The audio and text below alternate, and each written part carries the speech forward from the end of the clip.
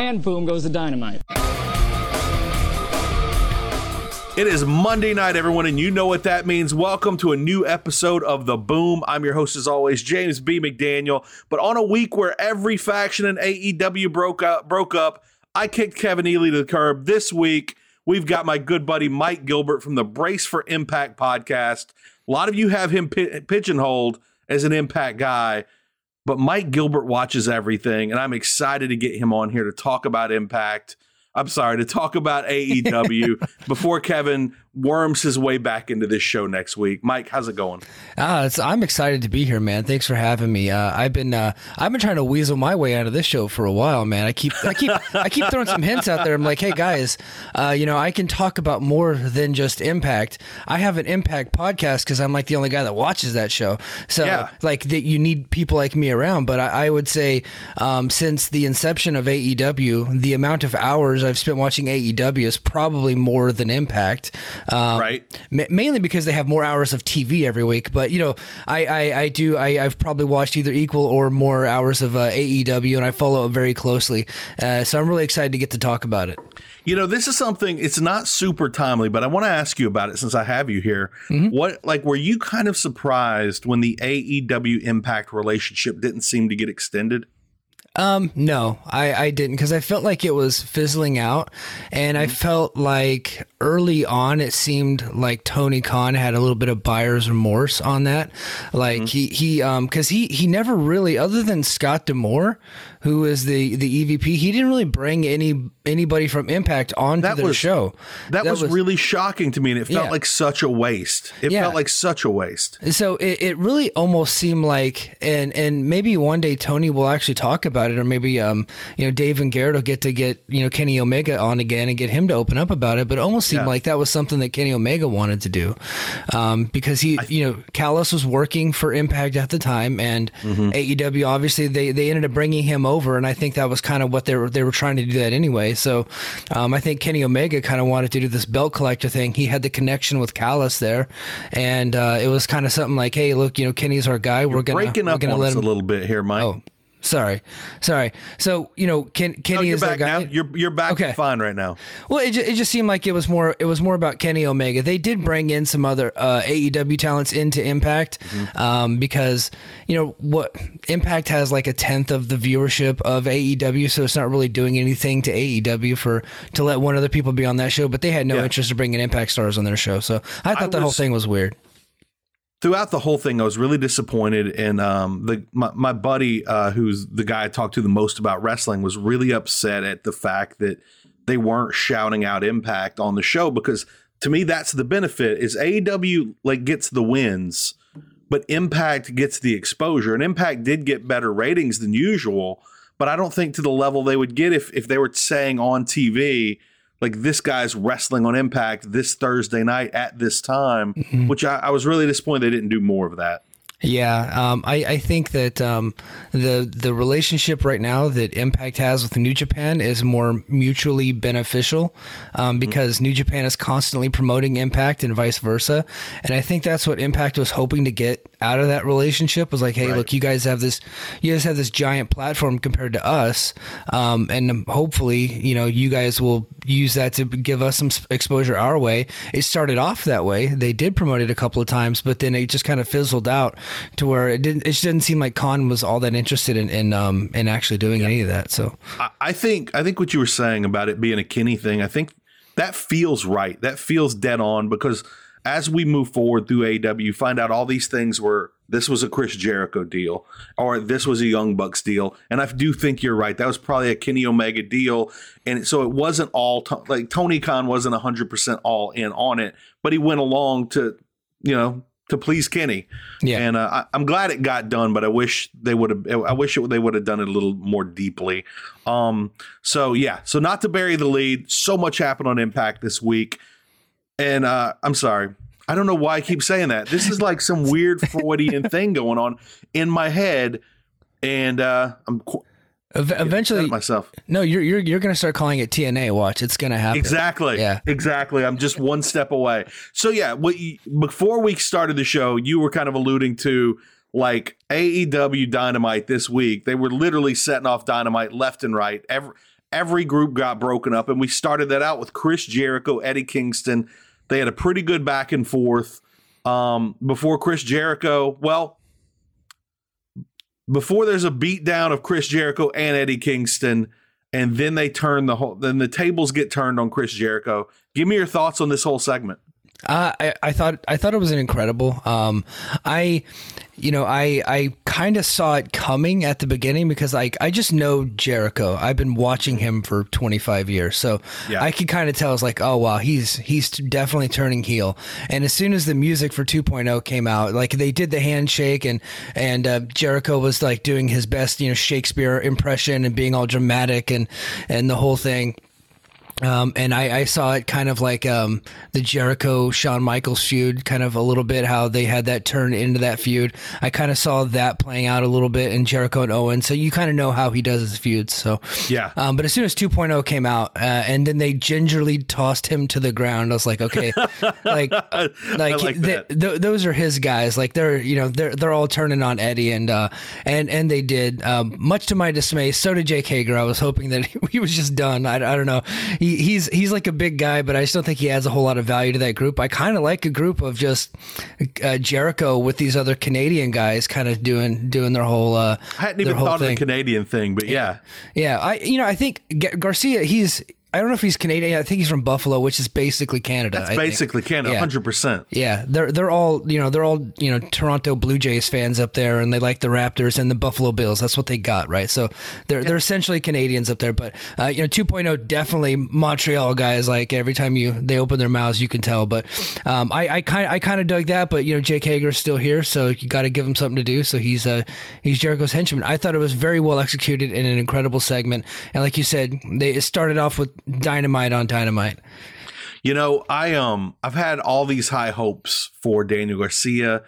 Kevin and I really wanted him to be part of the Moxley Danielson group, but I love this. As soon as I realized what was happening, I loved it, because that means the whole group is good. Because I thought Daniel Garcia fit the mold perfectly for what they were talking about, kind of like a stable where these older guys are taking these young shooters under their wings, but I didn't want Daniel Garcia necessarily to leave behind Matt and Jeff, because I think they're phenomenal, specifically Matt. And to see them all now with Jericho, like as soon as I saw it, I realized this is brilliant. I really like this.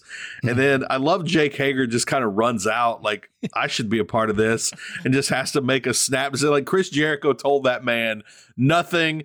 He no interaction before he goes out there, just had no clue. And he's just kind of filler. And I kind of hate that for him. He's one of the guys that I talked about that I think, unless you're really going to do something with him, like cut him and invest in somebody else. But a group like this needs the muscle, and he fits the mold as the muscle. And I'm hoping he gets some cool stuff to do during this. It surprised me. I didn't you noticed the ginger throwdown of Chris Jericho. I didn't notice that at all. Okay. And so, it totally took me by surprise. But I also love that Sammy Guevara is like so far gone from all this now that he's wrapped up in Ty Conti. He doesn't even have a memory of his time with the Inner Circle anymore after he told him, y'all figure this out. Yeah, I know. I love that too. And I think that's great, because he legit said, I'm done with this shit, and then he actually meant it. He just walked out of the ring, and he never came back. And I'm like, good for you, dude, because in wrestling, it doesn't happen that way. Ultimately it all comes, full circle. So I'm glad that he just walked away from it. Yeah, he became his own man. He went and got his own belt. He got his own woman, and he's doing his own thing now, sometimes with Fuego del Sol for some reason. Yeah. And so next up we had Moxley Danielson. They went into the ring and they worked over JD Drake and Anthony Henry, who I've never heard of in my entire life. Love JD Drake, never heard of Anthony Henry. Yeah. But Mike, I love their name. I love the name The Workhorsemen, but I'm just like, how did Anthony Henry even get in this group? I think he's a WWE castoff. He's is he? Yeah, Khan loves those guys, man. So they brought him in for a little tryout. So he didn't look bad. He didn't look bad. No, no. Gosh, I can't remember what his name was in WWE. I'll find it. But no, he was a WWE guy, NXT 205 Live, whatever. And he ended up getting shit canned last year, and he's just been working indies ever since. So he's been around a while. But Nice. Yeah. So, but I'm not familiar with the tag team, the Workhorsemen, but I love that name too, man. I think that's a great name. It's a great name. Yeah. And JD Drake, when you hear Workhorseman, JD Drake looks like he should be in that group. Yeah. And so I do hope it's something that continues. Yeah, even if it's just on Dark and Elevation. Right. He's a Fred Flintstone looking dude, man. Like, he carries a lunch pail to work, and like they got the big whistle at the end of the day. Like, I see JD Drake as that guy, and that's not being insulting to the guy. This is kind of what he looks like. Like, yeah, he just looks like an average dude that you would see at the oil refinery clocking in and clocking out every day. You know what I mean? He's a dude that shows up with his thermos and his metal lunch box. Yep. He packs his lunch, and absolutely. He's By got the way, his he's got a cell phone on his belt clip. He's like one of those guys. 100%. You know what I mean? Yeah. Yeah. And maybe some hot sauce on the other side. You never know. By the way, I wish we were on video this week because you almost murdered me when you started saying he looked like Fred Flintstone, as I had just taken a big mouthful of Diet Coke. I'm lucky I survived that. Oh, I thought we were on video. I got my lighting all good. I got my hat on so no one sees my stupid bald head. I'm wearing a. You are looking good. I'm wearing a Sergeant Joe Lewis World War II T-shirt. I'm rocking it, baby. I'm jealous of the whole thing. The shirt, the Ruka hat. I like the whole thing. So William Regal comes out, gives a really emotional speech. He starts tearing up, talking about what Tony Schiavone did for him back in the day. And I just really wanted to know what did Tony do for you back in the day? Luckily, he didn't get into that because apparently we learned after the show he went long, and that led to some of the other things in the show being rushed. Mm-hmm.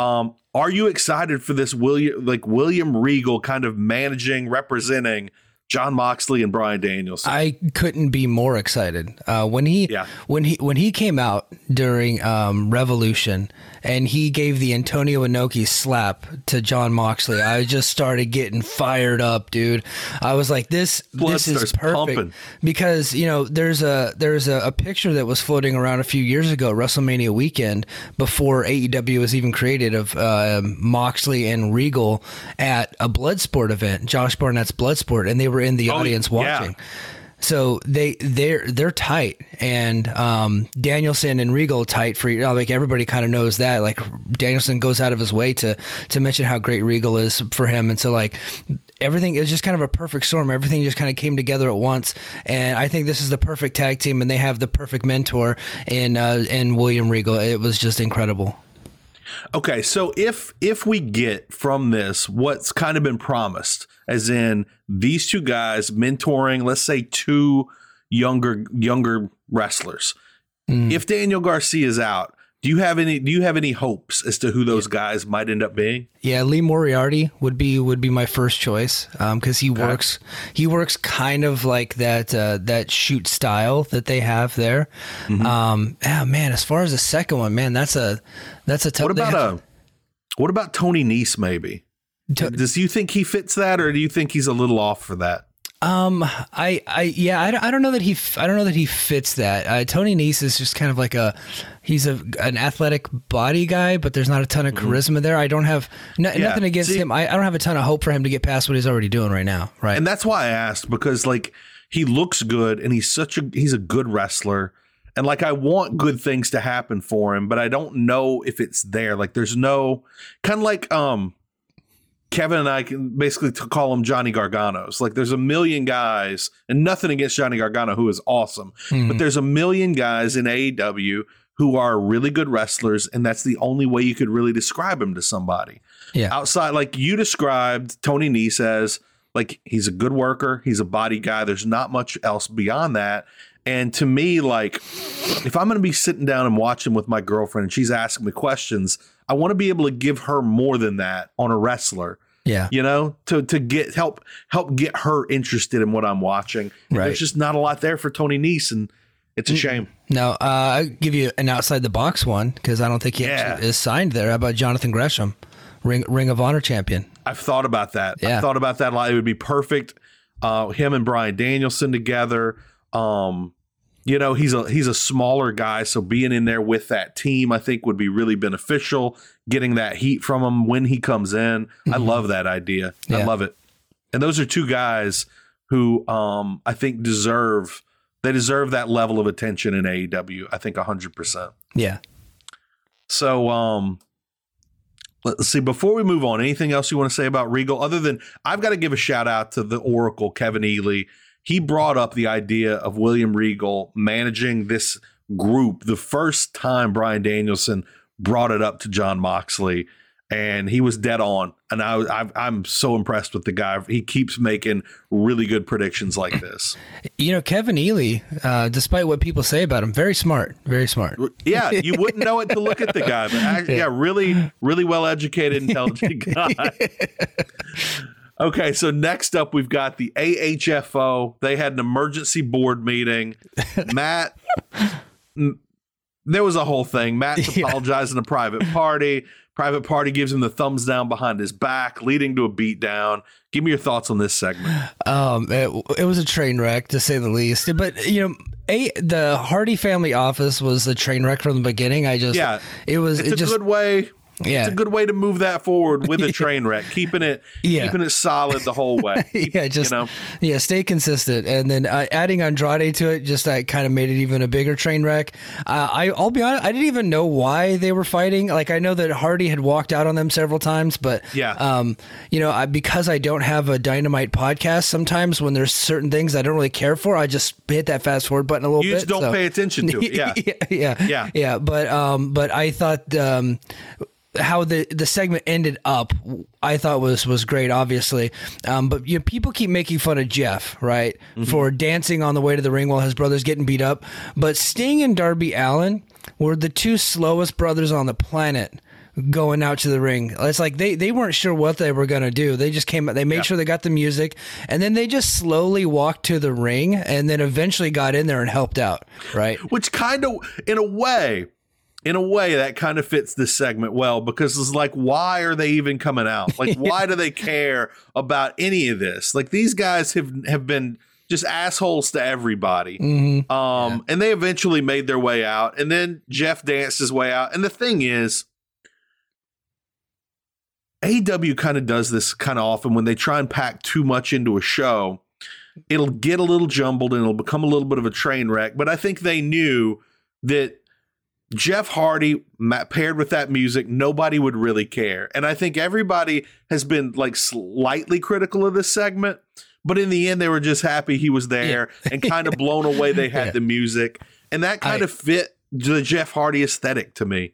I have no problem with it. And I know that people are poking fun at it, but I think that you should be able to poke fun at the silliness of it. But Jeff Hardy's always been a bit silly, and so that's just kind of his charm. That's his character. So of course Jeff is going to dance to the ring to go save his brother. He's like, you know what? Matt's been in the wrestling business for 30 years. He could take a butt whooping. He can endure this for a little bit longer. My brother can wait an extra 5 minutes for me to get my pelvic thrusts in. Yeah. So I'm really excited that Matt Hardy is now being moved away from the AHFO. I guess it's now just the AFO. There's so many great matches to potentially come out of this. Oh yeah. What are some of the ones that you were looking forward to more than others? You know, the first one off the top of my head, I've already seen the Young Bucks match, because I saw that in Ring of Honor, right? I want FTR. I really want that. I really want that match. I think FTR could do just some incredible stuff with the Hardy Boys. Red Dragon, I don't think I've ever seen that one. If they did do a match in Ring of Honor, I've never seen it. I wasn't like a huge Ring of Honor guy, so I kind of watched some of the bigger matches back in the day, so I don't know the Red Dragon has ever been in there with them. Obviously Luchasaurus and Jungle Boy would be great. Santana Ortiz. I mean, it's the most stacked tag team division probably of all time. I'm trying to think of some of the great tag team divisions ever, and I think right now AEW has the best ever. So all up and down, and then of course the Young Bucks again. I think there's always going to be money there. It has to happen. It absolutely has to happen. And You just mentioned Jungle Boy and Luchasaurus, and something I brought up with Kevin, I'm going to bring up with you. For the longest time, Jungle Boy has been phenomenal, and Luchasaurus, not quite as phenomenal. No. But lately, I'll say this, in their pay-per-view match and in the couple matches before that, one of my big critiques on Luchasaurus was he would move in slow motion for some of his spinning back kicks and things. Yeah. But I haven't seen as much of that lately. I feel like he stepped up his game a little bit, and he doesn't feel like he's holding that tag team back now. And it's nice to see. It's nice to at least feel like he's really committing to getting better in the ring. Yeah, there were times where I was watching Luchasaurus and I'm like, why is this guy even here? What's he doing in the ring? I don't know. I know he looked good before he had a really bad hamstring tear whenever AEW first started. And then he came back from his injury and he was just 6 steps slower. Seriously, I have a heavy bag in my garage. My spin kick is a lot faster than that, right? And I can't do a very good spin kick. So I'm really glad you said that, because I knew he'd had the injury, but I had never really put two and two together. They'd gotten worse since he came back from it. And that's probably just a situation where he was scared of re-injuring it, really nervous about going full speed. And if that's what it was, I'm glad he appears to be over it, because he's been a lot better lately. And I also look, I know Marco Stunt isn't any next level guy, but I really hate that he's a part of this group until they get to the tag title, and then we just never see him again. I would have liked for him at least to have come out for a celebration, from the crowd or something. That's a real shame. I know. Well, I mean, his contract expired. He's not going to get picked up anywhere. I'm sure they could do something with him eventually. Yeah. Just that, if they come to his hometown, bring him in or something like that. So. Yeah. Yeah. His paychecks from here on out are going to be, I think, purely GCW. And, and which he does a lot of work for, and apparently American Idol. Apparently he's doing good things with American Idol, trying to get on that show, and he's a pretty good musician. Okay, so next up after that, and Wardlow. Okay, we had Wardlow come out, and basically, he made it really clear, because I'd kind of called it a half turn on the pay-per-view. It wasn't a full turn, it wasn't a complete slap in the face, and he came out and he finished that turn right here on Dynamite. Said, "I'm done with MJF. I'm done with the Pinnacle."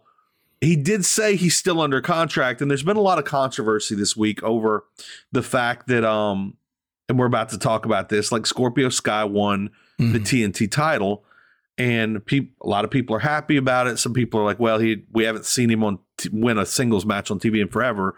The fact that they don't want him to immediately lose that match, and that's a match that's coming up next week against Wardlow. And to me, I don't think Wardlow has a chance of winning it, because I think that's when MJF is going to respond to this. I think he's going to come out. I think he's going to screw Wardlow over. And I think he's going to remind him about his contract and try and put him in your place. What do you think about the promo? And what do you think about where they're do you think Wardlow's about to win that title next week? So first, the number one, the promo, I thought he hit a home run. He, nailed it, knocked it out of the park. It was really his first promo that I've ever seen. He came off as sympathetic. He's a babyface now.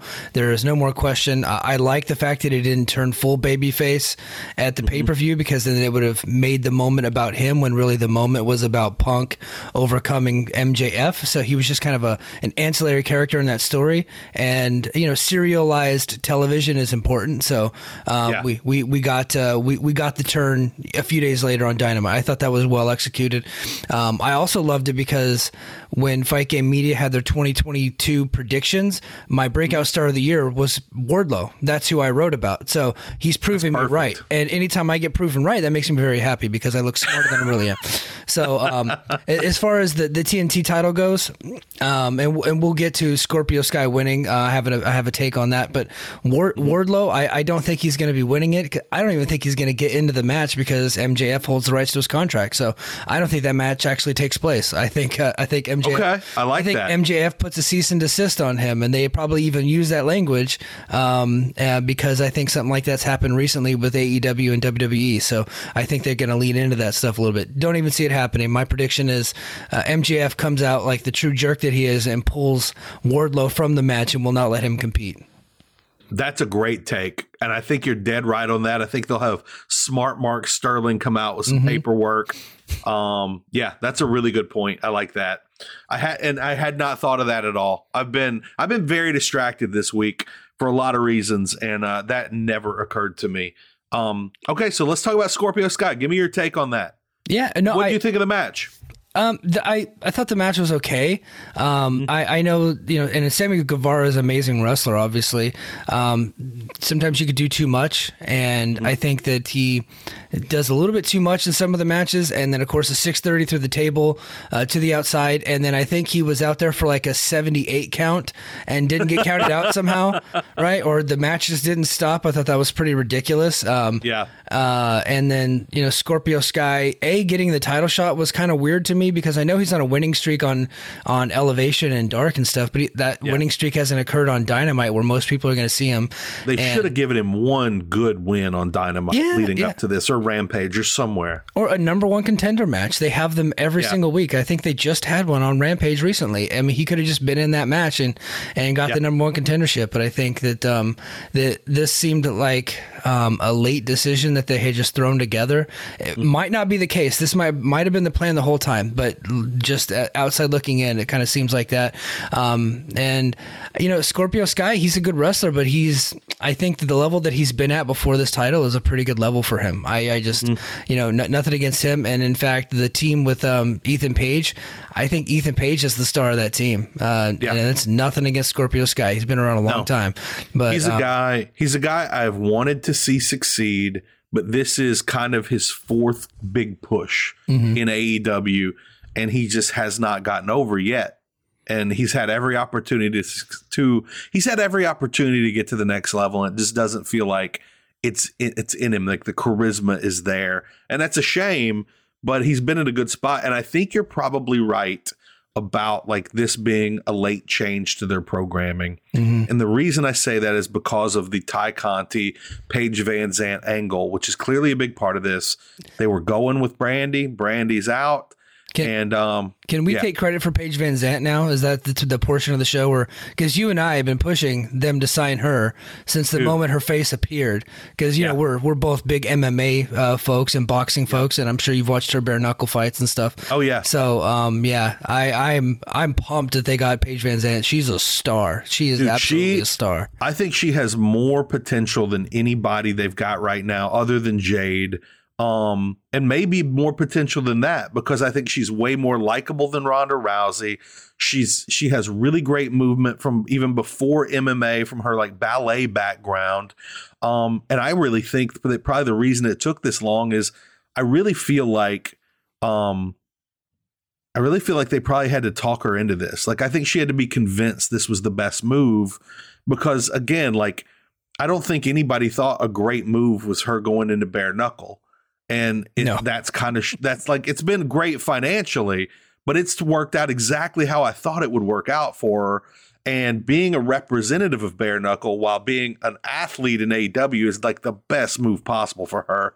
She could be making millions for years in professional wrestling. Again, I don't think she's getting paid $1 million, but I think she can absolutely get there. She has such a huge fan base. I'm excited. And what a way to start it out by signing her contract right there on Ty Conti's ass. That's one hell of a way to make your move into a brand new industry. Yeah. And I mean, clearly Conti is taking the Brandy Rhodes spot, right? So that's Sammy and Ty Conti are taking that Brandy and Cody spot. So, yeah. And so that's why I think this whole thing, I think you're kind of right. There's real indication there. They had to kind of throw this together at the last minute. And Ty Conti, I think, is the perfect opponent for Paige Van Zant, because Paige is coming from MMA. Ty has the judo background, the jiu-jitsu background, all that. And frankly, Ty's a better worker than Brandy Rhodes. I was not super excited. Again, when somebody's new to MMA, you want them to be wrestling someone who's a better wrestler. And it's not like Ty is Thunder Rosa or Serena Deeb, but she is a couple levels above, I think, where Brandy Rhodes was the last time we saw her wrestle. Brandy Rhodes is awful. And I say that knowing full well she could end up in Impact soon, and me and JD would just complain every week about it. So I mean, she's easy on the eyes and all that, but like, I just don't want to see her wrestling. She just doesn't have, like, when I watched the first episode of Roads to the Top, and when she was having that like kayfabe conversation about returning, I thought, oh no, like, you were fine when AEW started. Like, you were in the middle of the pack. Now you are so far behind the work rate in the women's division, like so far behind. Mm-hmm. And yeah, and I'm glad that's out and this is in. Yeah. So it's, as far as a wrestler goes, Brandy Rhodes is a very good ring announcer. So there you go. Okay, let's see. My entire outline completely disappeared for some reason, oddly enough. So what was our next thing? Okay, so we're at the end of Dynamite here. Mm-hmm. Was there anything we missed? Anything major happened that we missed? No, nothing major happened that we missed there. I think that here we go. I think Rampage had some cool stuff on it though too. It really okay. What about the name Jericho Appreciation Society? What are your thoughts on that? Terrible. I'm surprised they didn't just become the new Inner Circle or something. Inner Circle like 2.0. They added 2.0 to it. It's right there, right? It's it's every right week. Kevin says something that makes me think, like, am I even an intelligent human being to have not thought of that? And you just did it. You are stepping into his shoes perfectly. Yeah. I again never put that together. Good Lord. Yeah. So Jericho Appreciation Society, and I saw some of the artwork and for the T-shirts and stuff. I don't know, man. I think there's probably something negative happening in your life if you buy one of those T-shirts. I'm just saying. I am on my way to shopaew.com at this moment to pull this up. Let me see. Jonathan Snowden, you're familiar with him being an MMA fan, right? He said he's willing to interview anybody that actually buys that shirt. So he's just curious as the type of person. I thought that was really funny. Yeah, I've brought Jonathan up on a couple of episodes because he and his wife very often have discussions that I think make really good podcast topics. Mm-hmm. I enjoy. They're both really good follows. Okay, so yeah, Rampage was pretty good this week. Again, nothing blockbuster, but I really enjoyed the first, like, Swerve Strickland's first match in AEW against Tony Nese. Mm-hmm. I really thought that, I know Tony Khan really likes Tony Nese, and he's a good wrestler, and they kind of put Swerve on a level above him here, it felt like, with Swerve kind of easily avoiding a lot of his moves. It was a pretty good match. What were your takes on it? I think that this is Tony Nese's job, is to do this kind of work, right? You got the new guy coming in. Tony Nese is a very serviceable wrestler. He seems like a fine human being, and he can help get a guy over. And that's his job, and I think he did his job well. That's a really good point. He is the type of guy that when you look at him, he looks impressive. So a win over him will mean a little bit of something, especially for a guy like Swerve Strickland. Swerve is so smooth. Like, he does so much fan communication just with his movements in the ring, his facial expressions. I'm really impressed with that. Like, he feels immediately over, more so than I thought he would be. And I thought he was going to be strong from the get-go. Yeah, he comes across like he's not just a wrestling star, like he's like almost a pop star type of guy. Yeah, he feels like a star, like an actual star. He feels like if he were to be up on stage at a hip hop concert, like he could command the room if he were up there. He's grown so much since I first seen him. I actually saw him at the beginning of when MLW relaunched back in the day. I think like 2017. He was their first champion, and I was watching those shows a little bit on YouTube. And I remember that. Yeah, I didn't realize that was him. Yeah. He was Shane Swerve Strickland, man, and he was their first champion. And he, I was like, oh, this guy's pretty good. He is like 50 times better than when I saw him on MLW, and people can say what they want about WWE, but they did a really good job of cultivating that Swerve character, because he became Isaiah Swerve Scott there, and he went through the NXT system, and he grew while he was there, and he's clearly a much better wrestler than back then. Clearly, much better wrestler. Moves are still just as good as they ever were, but his character, like, he just had the charisma is there, and he really tapped into that while he was in WWE, and it's been a great acquisition for AEW. I know that there was some controversy with AEW, and they don't really have any, black main event stars there that are in that world title picture. And then as soon as Lee and Strickland got released, I was like, those are your two guys right there. Both of those guys can help bridge that gap. That's a little bit of bit of a blind spot in AEW. Well, hey, you know what? They're working at it and they're getting better. And then they brought these two cats in, and I think that they're the perfect guys to be able to handle that load. Two incredible athletes. I was rooting for Keith Lee to be brought in from the beginning, and I was also rooting for Swerve Scott / Strickland to be brought in. But again, I'd seen him wrestle. I was very aware of him. I was very aware of Hit Row, but I hadn't seen a bunch because I was not a regular WWE watcher, as any regular listener knows.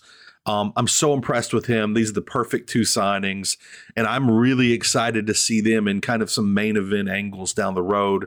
Now, just when it comes to me personally, I'm clearly a top-level podcaster here, Mike, because I was supposed to do this 10 minutes in. We're now 35 minutes in, and so now we're going to talk a little bit about the Patreon. For just $5 a month, you can help support me, Mike, Kevin Ely, whatever he's doing out in the wild right now, out in the woods, wherever we left him.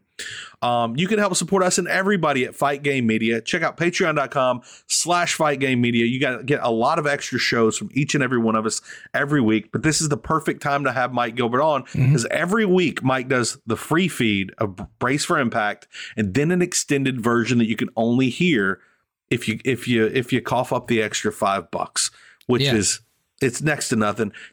I want to hear, not only tell us about the difference between the two feeds, but I want you to take a minute to tell me, as somebody who does not currently watch Impact, what are some of the hot angles going on right now in Impact? I would love to tell you about that. So first of all, the differences between the two feeds. So the free feed that you can get on Apple Podcasts and Spotify is just us reviewing the TV show. Okay. It's usually 35 to 45 minutes. We're going to go segment by segment.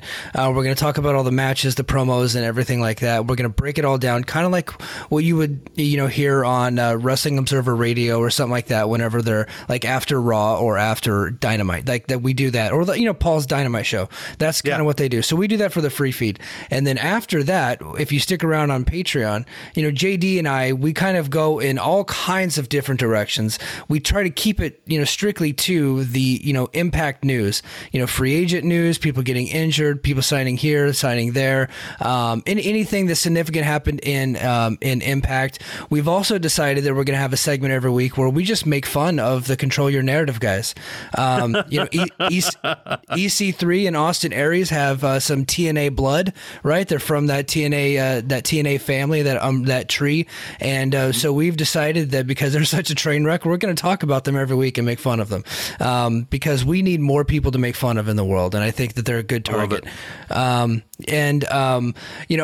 this week we even jumped into some AEW stuff this week because JD wrote an incredible article for WrestleJoy breaking down CM Punk's entrance and the whole dog collar match and relating it back to his Ring of Honor days and the dog collar match that CM Punk had with Raven.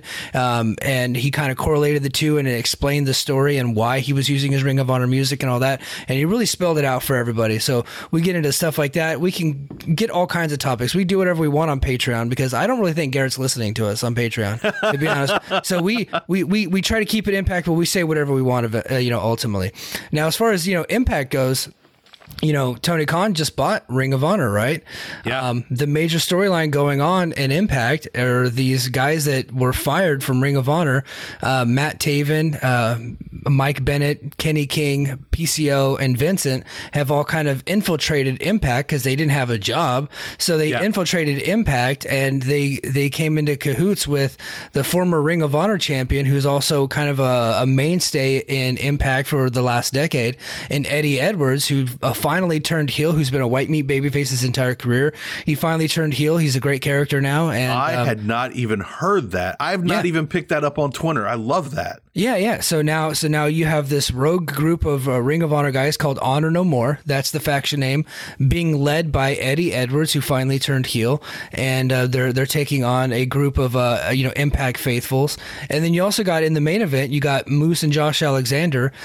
Josh Alexander beat Christian Cage in the main event of Bound for Glory for the World Championship back in October. And then while he was held that belt for seconds. Yeah, and while he was celebrating in the ring, Moose came down and cashed in his Money in the Bank thing that they do at Impact and beat him right in front of his wife and kid, right there in the middle of the ring on pay-per-view, took it away from him.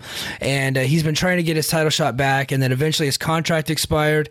And then legitimately his work visa expired, so he couldn't actually get into the country for a while. So they ended up getting that worked out. He re-signed his contract, and he came back and attacked the Moose this past weekend. And he has re-signed with Impact, and they have signed the match for Rebellion on April 23rd, Moose versus Josh Alexander. Just a great story, like, blending in real life with tons of drama. Moose has been calling out his son for a match, so it's been quality television. So a lot of cool things are happening over on Impact. I am 100% going to come back and watch that pay-per-view, because that was the last match that I watched from Impact. Was when Josh Alexander won the title and then lost it to Moose. So I'm fully invested in that. I'm really glad they got him re-signed, because I knew that was a little up in the air. And in a little bit, I'm going to talk about somebody who I think may be coming to Impact in the future, and I'm going to get your take on that. Yes. Let's go ahead and finish up with the Rampage first. But everybody, patreon.com/FightGameMedia. And don't forget, check out FightGameMedia.com for anything you want. Pro wrestling, boxing, mixed martial arts, anything in the world of combat sports. It's your go-to place. And again, every Wednesday when I get ready for my weekly radio show here on Sports Talk 97.7, the largest all sports talk radio station in Louisiana, one of the last websites I visit is Fight Game Media to make sure I haven't missed anything. Paul Fontaine, Ryan Frederick have just great recaps every Monday of everything that happened in MMA that weekend. It's definitely worth checking out. So yeah, you were talking about, like, a little bit earlier, that AEW was getting some pushback for the fact they didn't have any real minority main event stars or African-American main event stars. They bring in Swerve, they bring in Keith Lee, and they gave us both of those guys to a major degree this week on Rampage. And that's what I think made it so fun. We got to see Keith Lee take on QT Marshall, and I think everyone collectively groaned when we got that segment kind of introducing that match. But man, did they over deliver on this? Not necessarily the match itself, but the post match. Yeah, no, they did. Whenever I heard it was Keith Lee versus QT, I was like, oh, this is Junkyard Dog versus George South or something like that. And New Orleans in 1981, like, he's just gonna crush this guy. And then and he pretty much did. But he did. But then the him beating up everybody afterwards was quality television. He beat up the entire factory, including Nick Camarado, and then he has to take on Ricky Starks and Will Hobbs, a Team Taz, who finally took him down, made Will Hobbs look like $1 million. I don't love that that's the first feud for a couple reasons, but I do love the feud. And the reason I say that is there was some Jim Ross podcast I'd listened to in the last year where they were kind of talking about how there's always this go-to with it when you bring in an African-American star. They seem to always get teamed up with another African-American. That's the go-to right out of the box. And I thought, this is kind of disappointing in that throwback way. But the thing is, that is the match as soon as they showed it to me, I realized I'm really excited for Will Hobbs versus Keith Lee. Yeah, and I think that Keith Lee's an experienced guy. He's been around for almost 20 years now, and Will Hobbs, he's been around for like a decade, but he's a bit newer, and he was pretty green when he got to AEW. I think it's a great matchup. I do see that point, and I don't think it was intentional. It was like, hey, we have this this big black dude over here. We're gonna make a fight. This black, I don't think that was the case, right? But right, I think it just worked out that was kind of the right move. Yeah. Hobbs is a heel. I think he can get better by being in there with experienced guys like Keith Lee. And I think everybody's going to be excited for the match, including me, man. I really dig the matchup. Yeah, I'm really excited for this one. I'm excited to see how this moves forward. And it kind of hit me as you were saying that wrestling is a lot like, I don't know if you listen to many podcasts from stand-up comics, but one of the things I keep hearing over and over is in stand-up, you're basically garbage until you've been in the game for 10 years. And I think wrestling's a little bit like that as well. Although there are, of course, some people that come in and just get good immediately.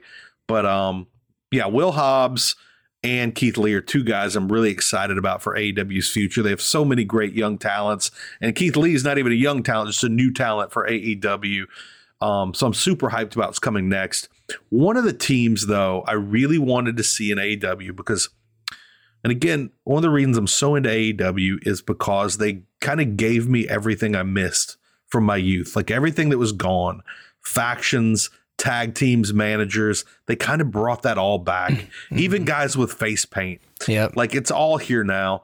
And there were two things that I thought were missing from the tag team division. And I've talked about this before.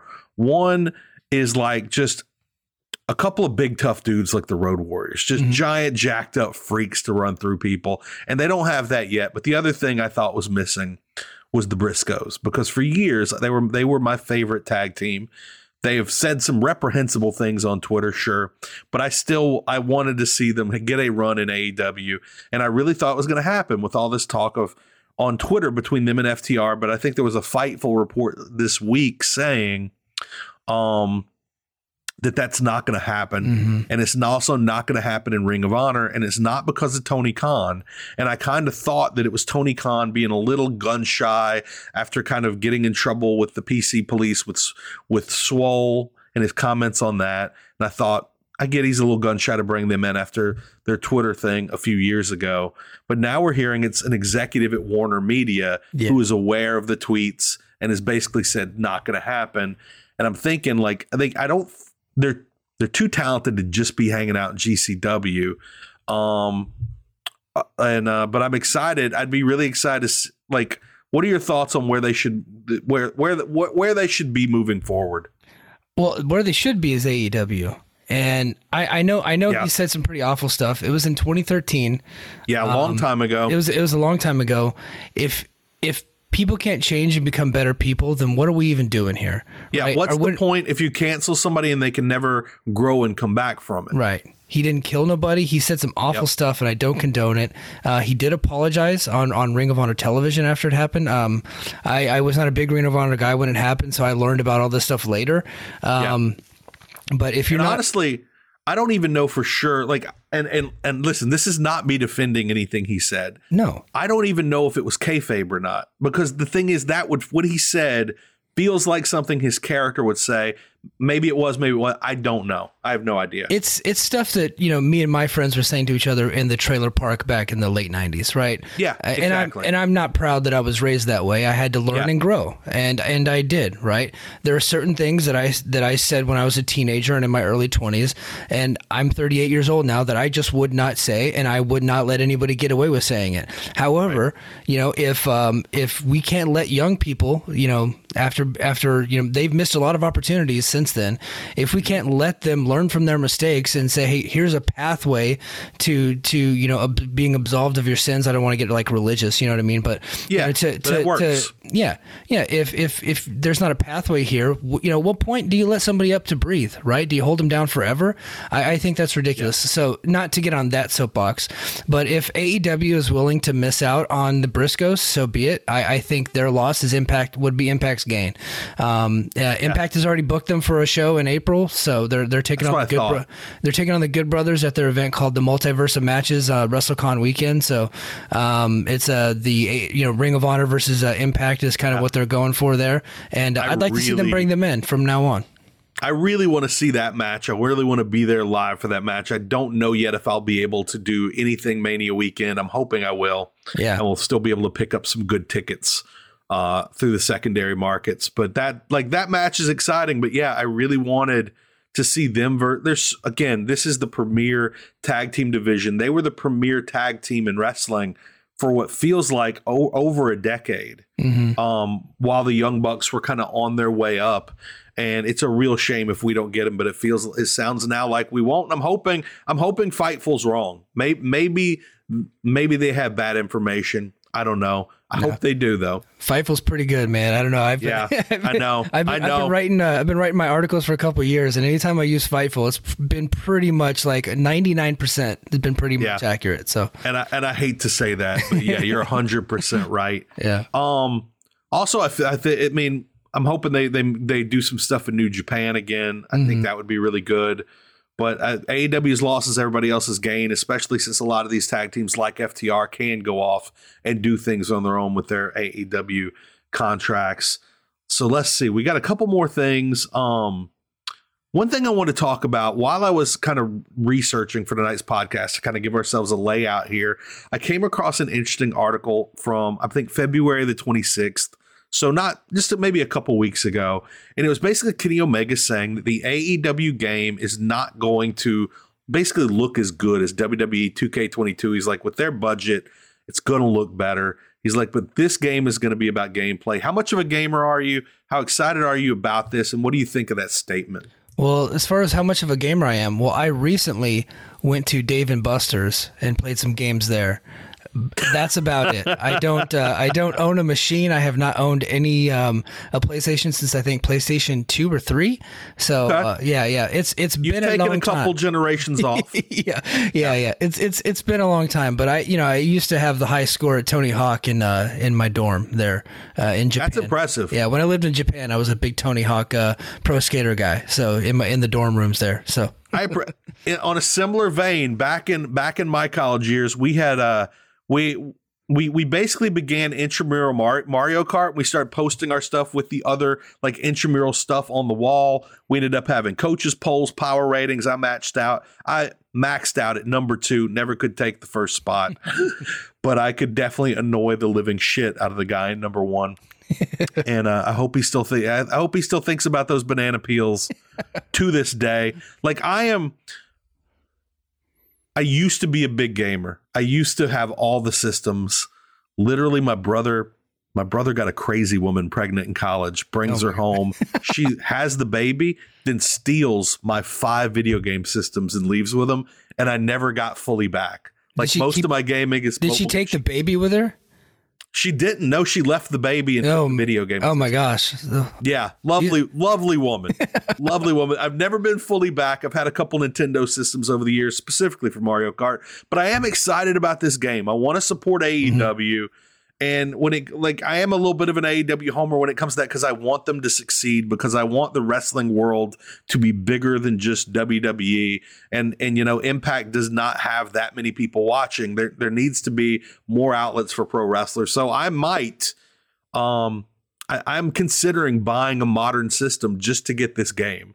Yeah. And then, of course, maybe as a way of hopefully getting back into gaming, although God knows I don't have enough time in the day for the games I play on my iPhone, much less like a PS5 or whatever the newest one is. Mm-hmm. But I'm thinking about it. And honestly, the graphics don't bother me. Like one of my favorite games right now on my iPhone is called Retro Bowl, which is basically a no-name Tecmo Bowl with 8-bit graphics. Like I'm about gameplay. I'm all about gameplay more than the most modern graphics. And so I just hope it's a good game, because I've not seen any of these reports, but someone told me this week there were some reports that the game was not looking that good, as in gameplay wise. Yeah. So I hope it's a good game, because I'm probably going to shell out like $500 on a system just to check it out and kind of support it, and fingers crossed. Yeah, something tells me that I think people are going to be pleased with the game. It's not going to look as good as the 2K stuff, because that is a major conglomerate, right? And they're going to put tons of dollars, millions and millions of dollars at it. AEW's financing this themselves because they want total control, total ownership. And the reason why I think it's going to be a good game that everybody's going to be pleased with is because it's still not out yet, right? Yeah. They're taking their time with this thing. They're not going to rush it. I think people are going to be very happy with it when it comes out. And I have a feeling that, referee Aubrey, she's got the background as a project manager in the video game industry. I think she's a great person to have there. We know Kenny is a major gamer, and I think Kenny Omega would be humiliated if they put out a crappy game. Mm. So I think if they get to a point where they're ready to release, and Kenny and Aubrey are like, this is garbage, this is dog shit, I don't think it gets put out. I think they hold it back because I think they know the amount of money they can make from these games. Oh yeah, and I don't think they're going to want to shoot themselves in the foot. And because, like you said, they have total ownership, they can take as long as they need to. I don't feel like anybody's really pressuring them to get that out because there's never been, like, the game has never existed. And I hope they do take that time. Yeah, this could be transformational for this company, right? Because a good video game can open you up to such a wide and new audience that where people will learn who you are because of the video game, right? Yeah. So like a lot of NFL, the biggest sport in America, right? A lot of people grew up knowing who the players are because of the video games. They didn't really watch football all that much. They were buying the jerseys and stuff like that of their favorite players because of the video games. So yeah, I think you could bring in an entire new audience to AEW. A few years ago, Mike, I don't know if you know this about me. I have a long history of getting caught in natural disasters. And like a disturbing amount of times. So like 5 years ago, I got caught in this thing they were calling the 500-year flood, where my car, like, I was on the road, my car went underwater, and I had to live in a Red Cross shelter for a week. And the only thing I saved from the car, outside of walking back for a Diet Coke, because I didn't even know where I was, I didn't know when I'd get another Diet Coke, was my laptop. And so I'm in this shelter for a week. All these kids, I'm the only guy with a computer. And so every day, like, we ended up scheduling a time every day. I'd bring my laptop over to this table and all the kids would gather around and we'd get on YouTube. And I realized they wanted to watch video game wrestling. Mm-hmm. They had no interest in regular wrestling. They didn't have a single care about pro wrestling. They wanted to watch the video game stuff. They wanted to watch a video game about sharks. They had no interest in sharks. Mm-hmm. Like, you made such a great point that this could absolutely build ratings, build the AEW product, because they might become familiar with these wrestlers for the first time, fall in love with the game, and then down the road kind of be brought into that AEW ecosystem fully and watch the shows. Mm-hmm. It's a wild thing that I don't think it didn't exist when you and I were kids. No. And it's a whole new world. And I do hope that, I actually absolutely hope that happens. Okay, so Bryan Danielson had a big interview this week with Dave Meltzer and I believe Garrett. Papa Garrett was on that. Yeah, that's right. Our boss. And he's the greatest interviewer. He's the best boss and the best interviewer, right? Nobody better in the business. Nobody better in the game. Definitely not aiming for a raise, Garrett. Right. But there's nobody better. And I don't even know how Dave gets on the podcast. Right. But I have not had a chance to listen to this interview. So I wanted to ask you, like, what were some of the big takeaways? Like, I've seen a couple of things on social media. Yeah. But you actually got to sit down and listen. Yeah. So it was like almost 2 hours, man. And wow. And he what I really took away from it is that this guy really, really, really loves pro wrestling. And that's the only reason why he left WWE and went to AEW, because he saw a company filled with people that actually still have their love of pro wrestling. And that Tony Khan is an owner that absolutely loves pro wrestling. And then they could click like that. He also talked about, his injury history and how he had lied. He had lied to Joseph Maroon, who was viciously maligned in that concussion movie with the NFL. They lied about that guy. He was not the villain that they made him out to be. I thought that was pretty interesting. So I need to go back and research that. Yeah, I watched that movie and I just believed that Maroon was the villain, but no, Danielson says that's not the case at all. In fact, he was an early skeptic, but then he became a believer and he actually helped out the NFL get their concussion protocols. And I was like, oh wow, that movie doesn't say any of that. So shout out Dr. Maroon. And you were alluding just now. Yeah, and you were alluding just now. The fact Bryan Danielson seems so genuine in his interviews. He feels so believable that when he says something like that, you don't dismiss him out of hand because of the documentary you saw. You're like, oh, I need to dig into this deeper. I need to do more research on this. Yeah. Another takeaway was that him going to New Japan will happen. He will be in New Japan. It's not a matter of if, it's a matter of when, just when they can get over. And I know some folks that are actually heading to Japan here very soon, and the limitations are not as bad as they once were. You can actually get over there now. So I think work visas are going to open up here pretty soon to where guys like Moxley and Danielson can get over there and do some matches. And I'm excited to see who Tony Khan is able to get on a plane and fly over here as well. Yeah. I think we're going to get some of these bigger names we've been hoping for. I think I realized today I was looking for a razor today, like an electric razor to trim my beard.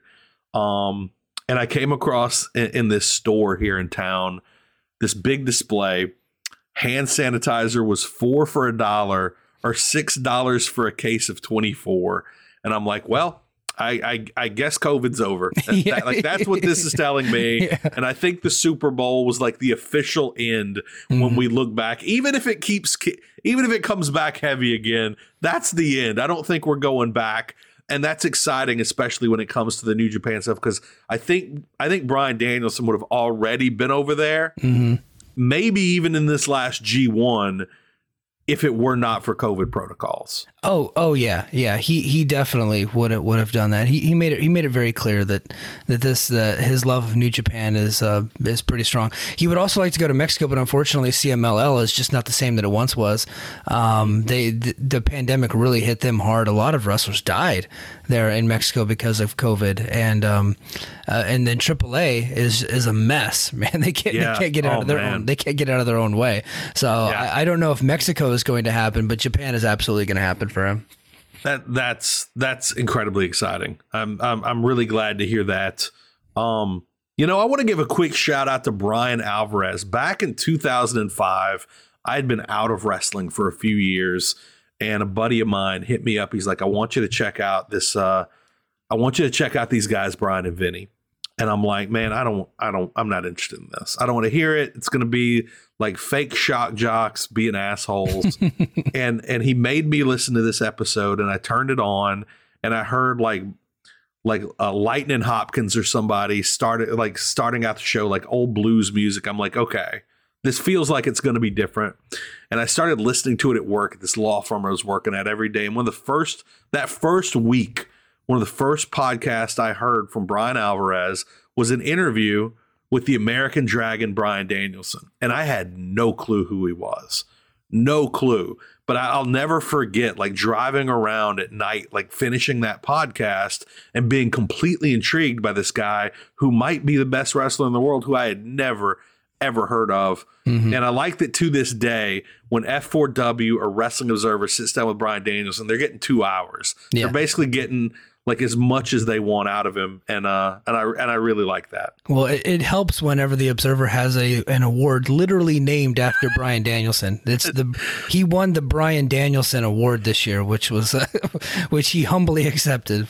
To me, it's like, even like the major awards like the Oscars, like they're not named after you. Like, is there any bigger like power move than winning your own award named after you? I don't think there is. No, I don't think there is, because in NBA the NBA MVP is the Bill Russell Award, right? But they didn't name that until after he retired. So yeah, exactly. Yeah, which I don't know. So you made me think of a funny story. Or it's not really funny. It's just kind of like I have a Bryan Alvarez story too. Awesome. Right. Or how I discovered Bryan Alvarez. So in 2010, I deployed to Afghanistan for the first time. Right.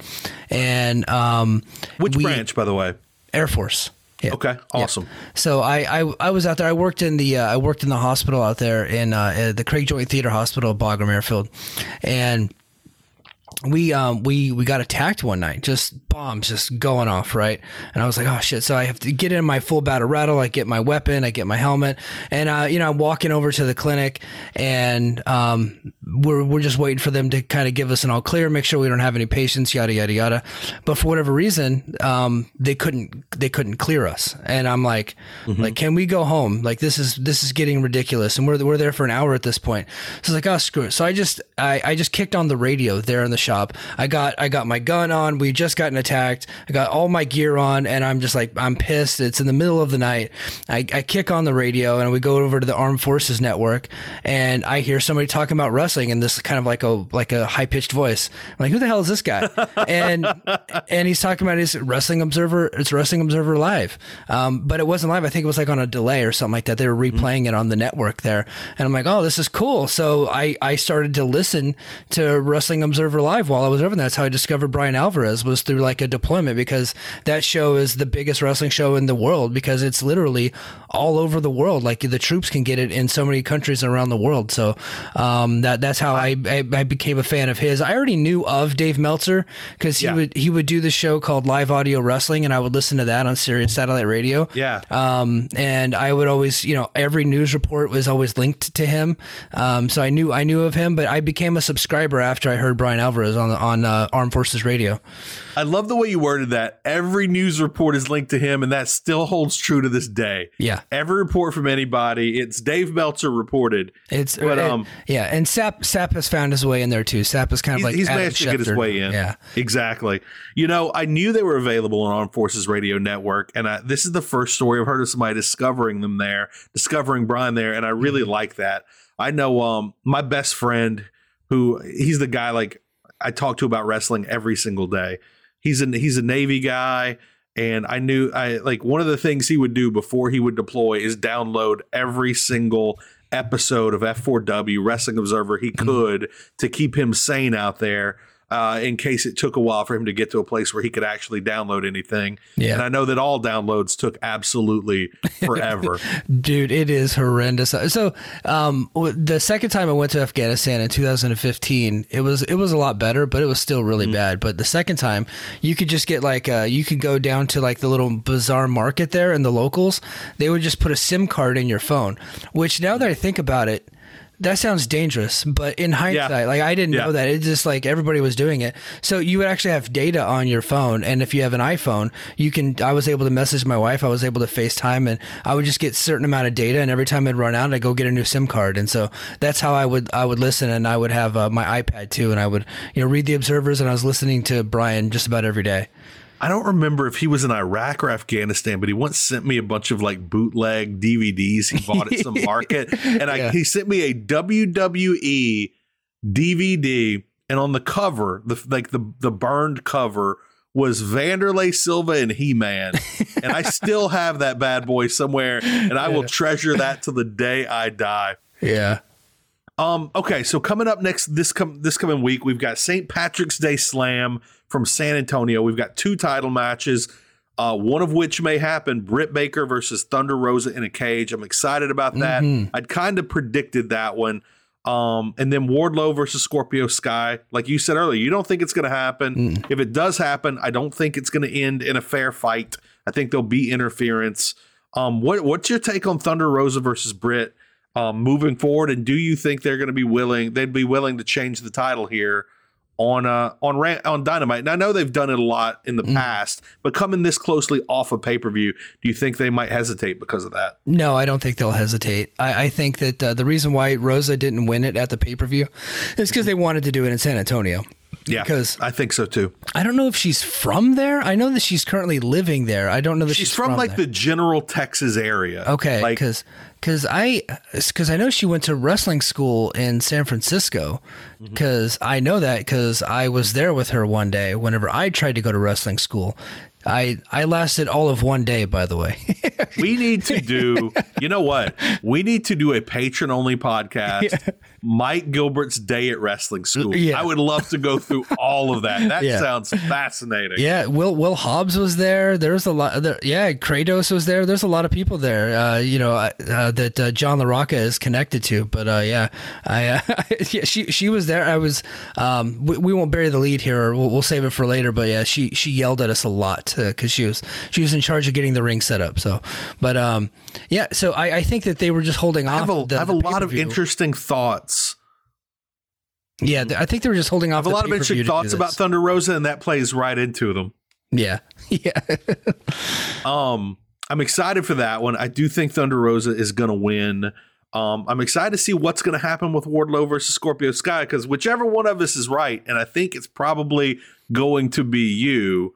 This is a much bigger story, and it's going to keep getting more and more interesting. And also, Thunder Rosa promised on both her vlog and the Danhausen vlog weeks ago that she was going to pick Danhausen up, Mike, from the airport, take him immediately to the Alamo, where he was going to do the Pee Wee Herman dance in front of the Alamo and then take him out for tacos in character for her taco vlog. And I did not realize when this was promised, I thought that was, oh, this is coming next week. And then it didn't come next week. And I didn't realize San Antonio was so far out. And I've been giving them hell for not doing it on the podcast. And I think Kevin probably just didn't want to tell me, like, hey man, they haven't been to San Antonio yet.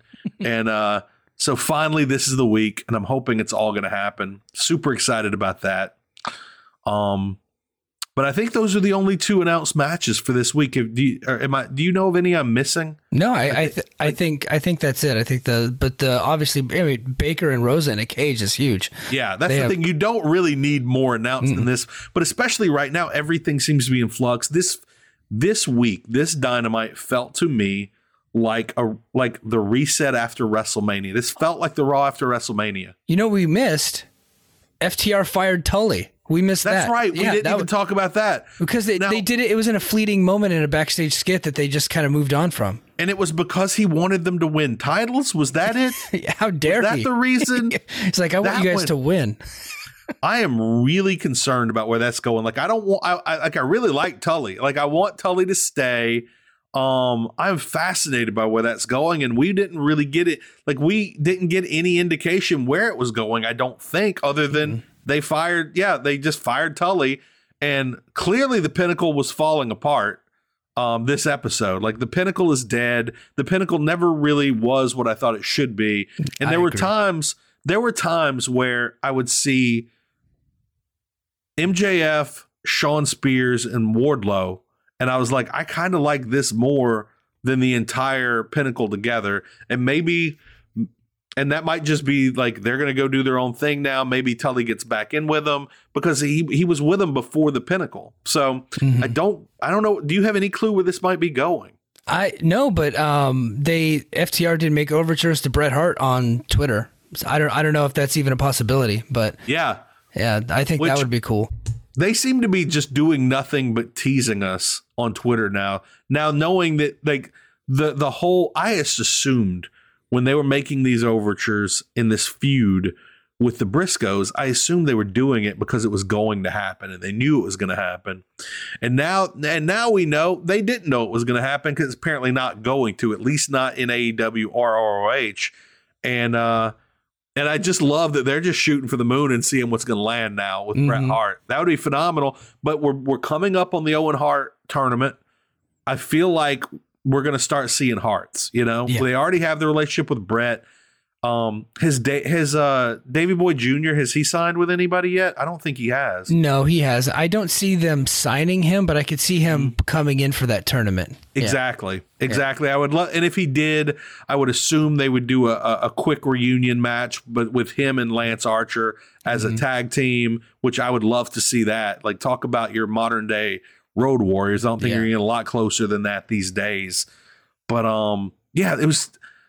That's how wild this show was, is I was even like reading over recaps to make sure I didn't miss anything, and I missed that, which is huge because I think the more shows like I show up on here, whether it's Brews News with Garrett or I'm talking with you, I'm talking to Kevin, the one thing that seems to be true of every podcaster in the Fight Game Media Network is, man, we all love FTR. Like everyone was all in on FTR. They're so stinking good. Well, it's part of the survey when you're applying for the job here is like, do you like FTR? If you answer no, you're not allowed in the game. You're out. Yeah. Exactly.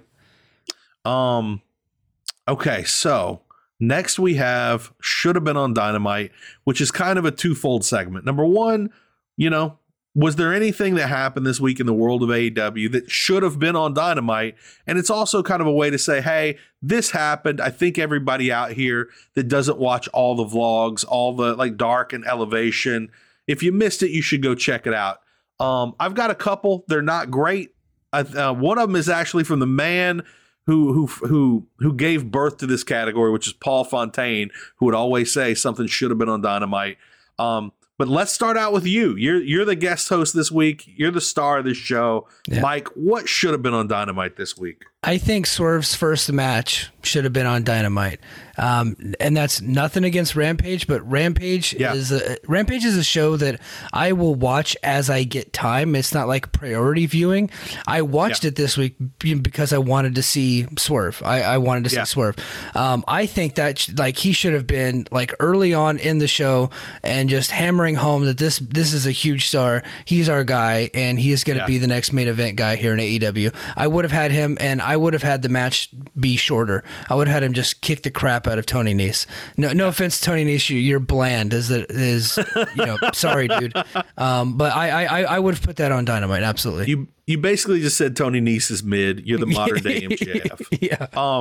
The one that from Paul Fontaine was he posted this on Twitter while I was not watching live. I ended up watching the show on Saturday, and it was when Keith Lee was just dismantling the Nightmare Factory, when he's just tearing everybody apart, or the factory.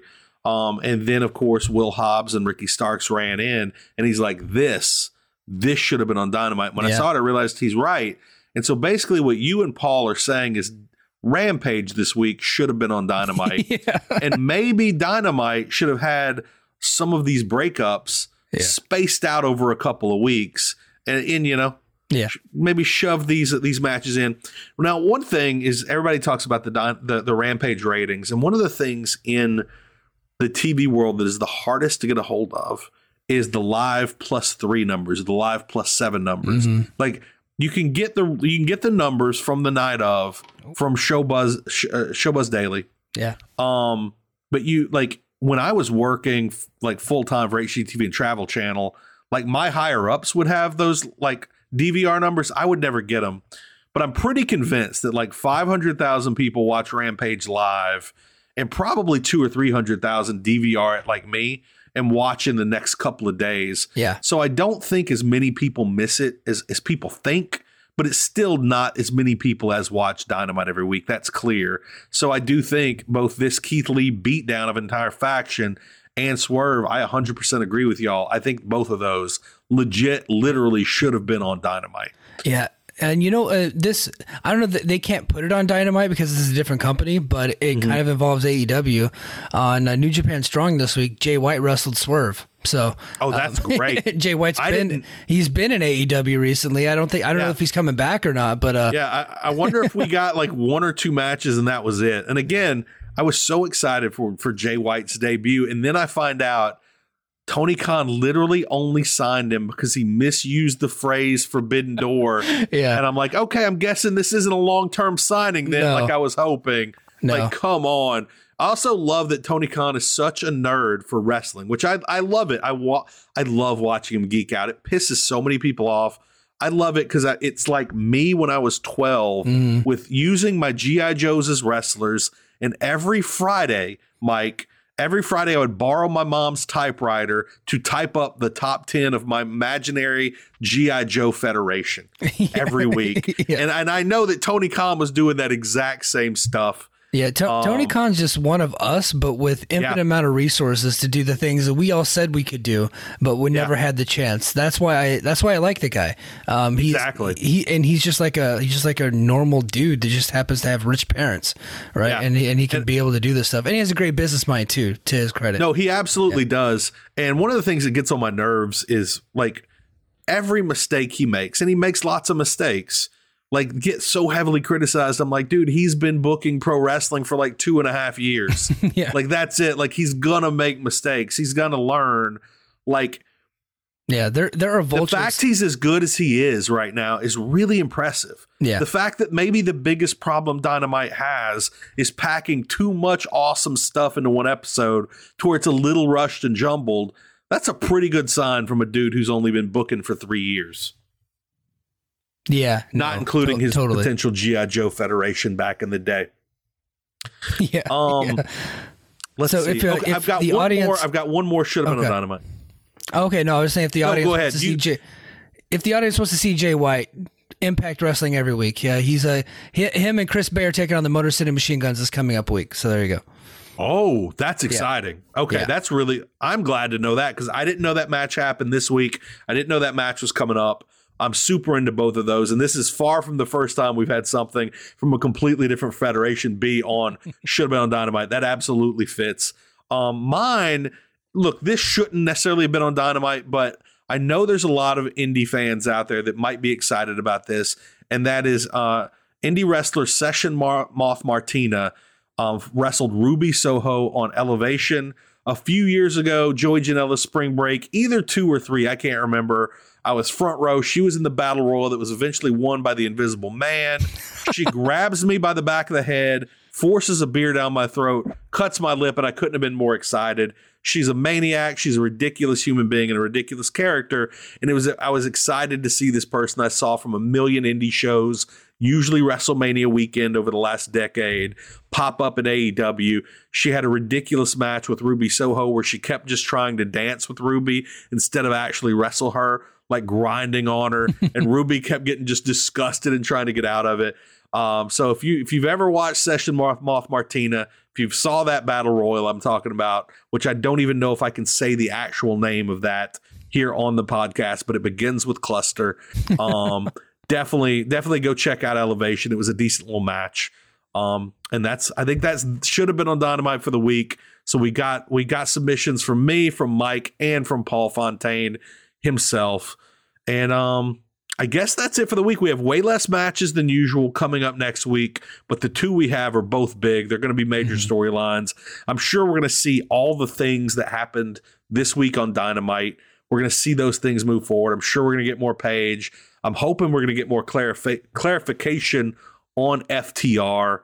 Mike, as a big FTR fan, though, who would you like to see them wrestle next? Who would you like to see them in a feud with? It's in AEW at the moment. I mean, Danielson and Moxley, right? Oh my God, that gives me goosebumps just thinking about it. Oh my God. that's the match to make. Hardy Boys are right there too. I think that'll happen eventually. Yeah, that'll happen eventually. I think they start off with Private Party and then maybe do something with Darby and Sting. Maybe they do something there. But right now, I mean, you're telling me Double or Nothing in Vegas. You put Moxley and Danielson versus FTR and say screw the time limit. just go. Give it to me. I wonder if they might be going in that direction, and there might be a storyline where they end up needing Tully to come in and even out the odds in that matchup. And they did a great job, by the way, against the Workhorsemen in looking like absolute world beaters. They look like the next unbeatable tag team. And I like that because there's so many interesting tag teams to face them off against that aren't even your traditional like Young Bucks, Santana and Ortiz, even though I really want Santana and Ortiz to be the next champions. But like Bryan Danielson and Jon Moxley versus Sting and Darby, I think is fascinating. Versus FTR, I think is fascinating because we all know they're the best tag team in the world. And then you have these two monsters together. That's the dream. And if they go right into that, that's going to be awesome because it's like God knows what's going to happen after that feud. Mm-hmm. Yeah, no, it just, I couldn't imagine how great that match would be, dude. It would just be insane. So before we go, like, kind of what are the storylines in AEW right now that are the most interesting to you? There's a lot of interesting stuff going on. What characters are you the most interested in? And is there any storyline that gets you more excited than the rest? So I like where they're going with this Young Bucks and Red Dragon storyline. They're kind of slow building towards a match between those guys. We got to see them get it on in the ring in that 3-way at Revolution. So I'm pretty excited about that. I am in the minority in that I actually love Hangman Page as a world champion. I just don't think AEW has done a great job of building up heels for him, and I felt like Adam Cole was a weak challenger. So just because he had recently lost to Orange Cassidy, I don't care about the lights out stip. Sorry, dude, he lost. So I felt like I just feel like I'm pretty excited. So strange. Yeah, that was such a strange decision to have him lose to Orange Cassidy literally weeks before he was going to wrestle for the title. Yeah, that's a WWE move, and Tony Khan doesn't do that a whole lot. So And another one of my favorite storylines, though, is Eddie Kingston and Chris Jericho. I don't like the Jericho Appreciation Society name. I think that's terrible. Yeah. But I think that LAX or Santana Ortiz, sorry, I still got Impact Brain. Santana Ortiz are going to team up with Eddie Kingston to take on, Jericho and 2.0 at some point. And I think that's going to be an incredible match too. So I'm really excited about that. Like Eddie Kingston is one of my absolute favorites over the last year. And like they talked about on Dynamite this week, he's lost all of his big matches until this.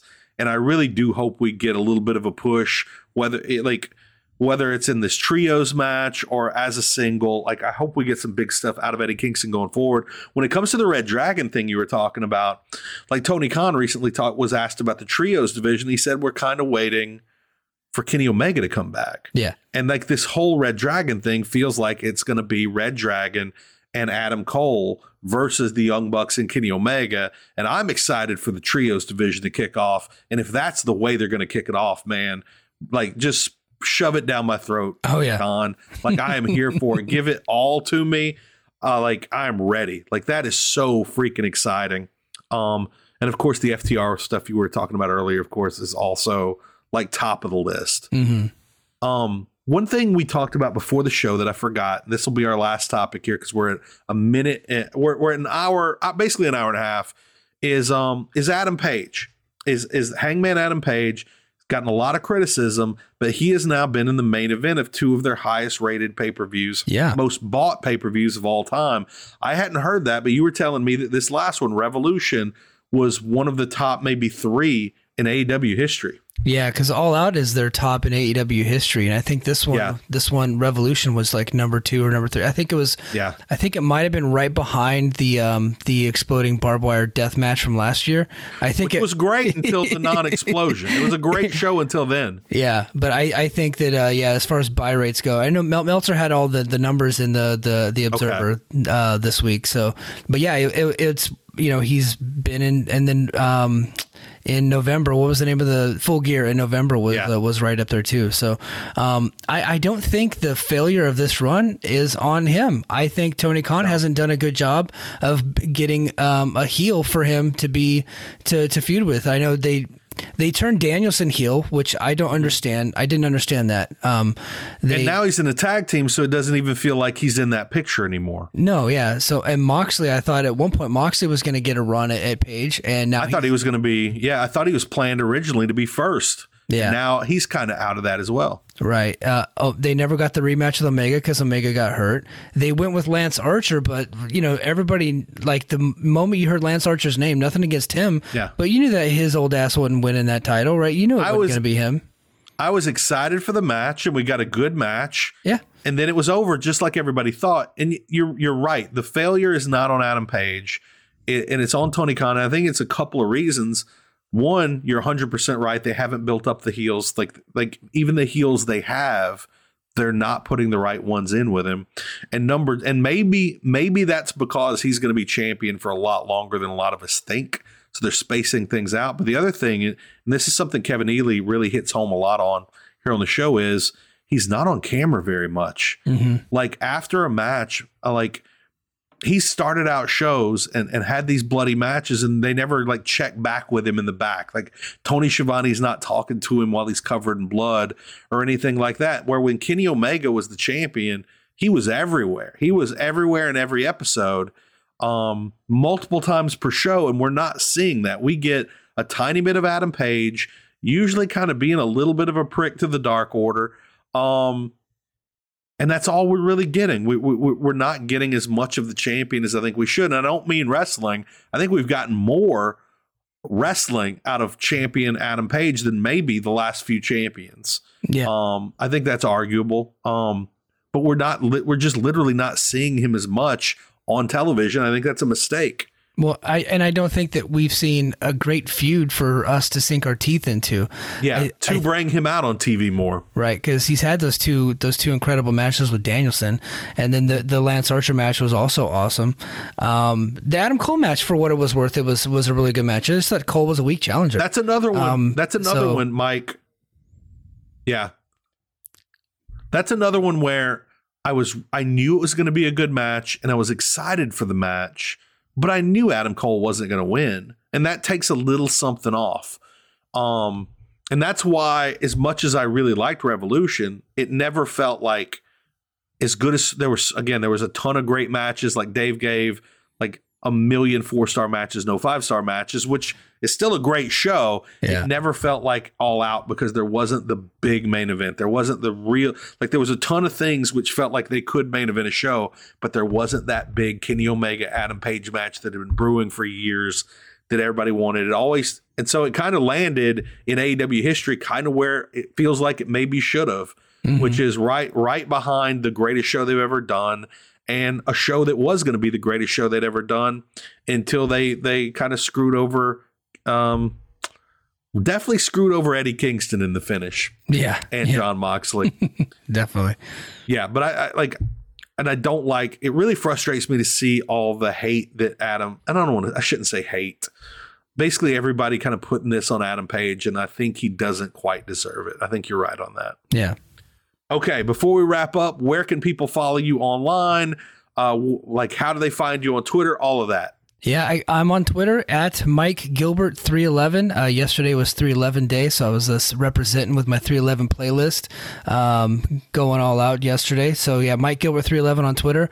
I don't have an Instagram or a Snapchat because I am a married man, so I'm not messing around with that stuff. But you can find me on Twitter. Brace for Impact, my podcast. You can get it on Apple Podcasts, Spotify, wherever you get your podcasts. Right here on this network, right here on the Fight Game Media Network. Or if you want to hear a little bit of extra, man, hit us up on Patreon. Go to Fight Game Media or patreon.com/Fight Game Media. Sorry about that. And every Friday you'll get your weekly dose of Impact. And from what people tell me, I have a lot of non-Impact fans listen to our show, and they reach out to me like, dude, we don't really care about Impact, but you're making us care about Impact, and we're going to start watching it, or we're not going to start watching again, but you guys are so damn entertaining. We just like the show, so we just listen to it every week. And I get a lot of that too. So come on, join us, man. Get in on the conversation. We do Q&As. We do all kinds of cool stuff, man. And hang out with us over there. Give Impact a chance, everybody. Come on now.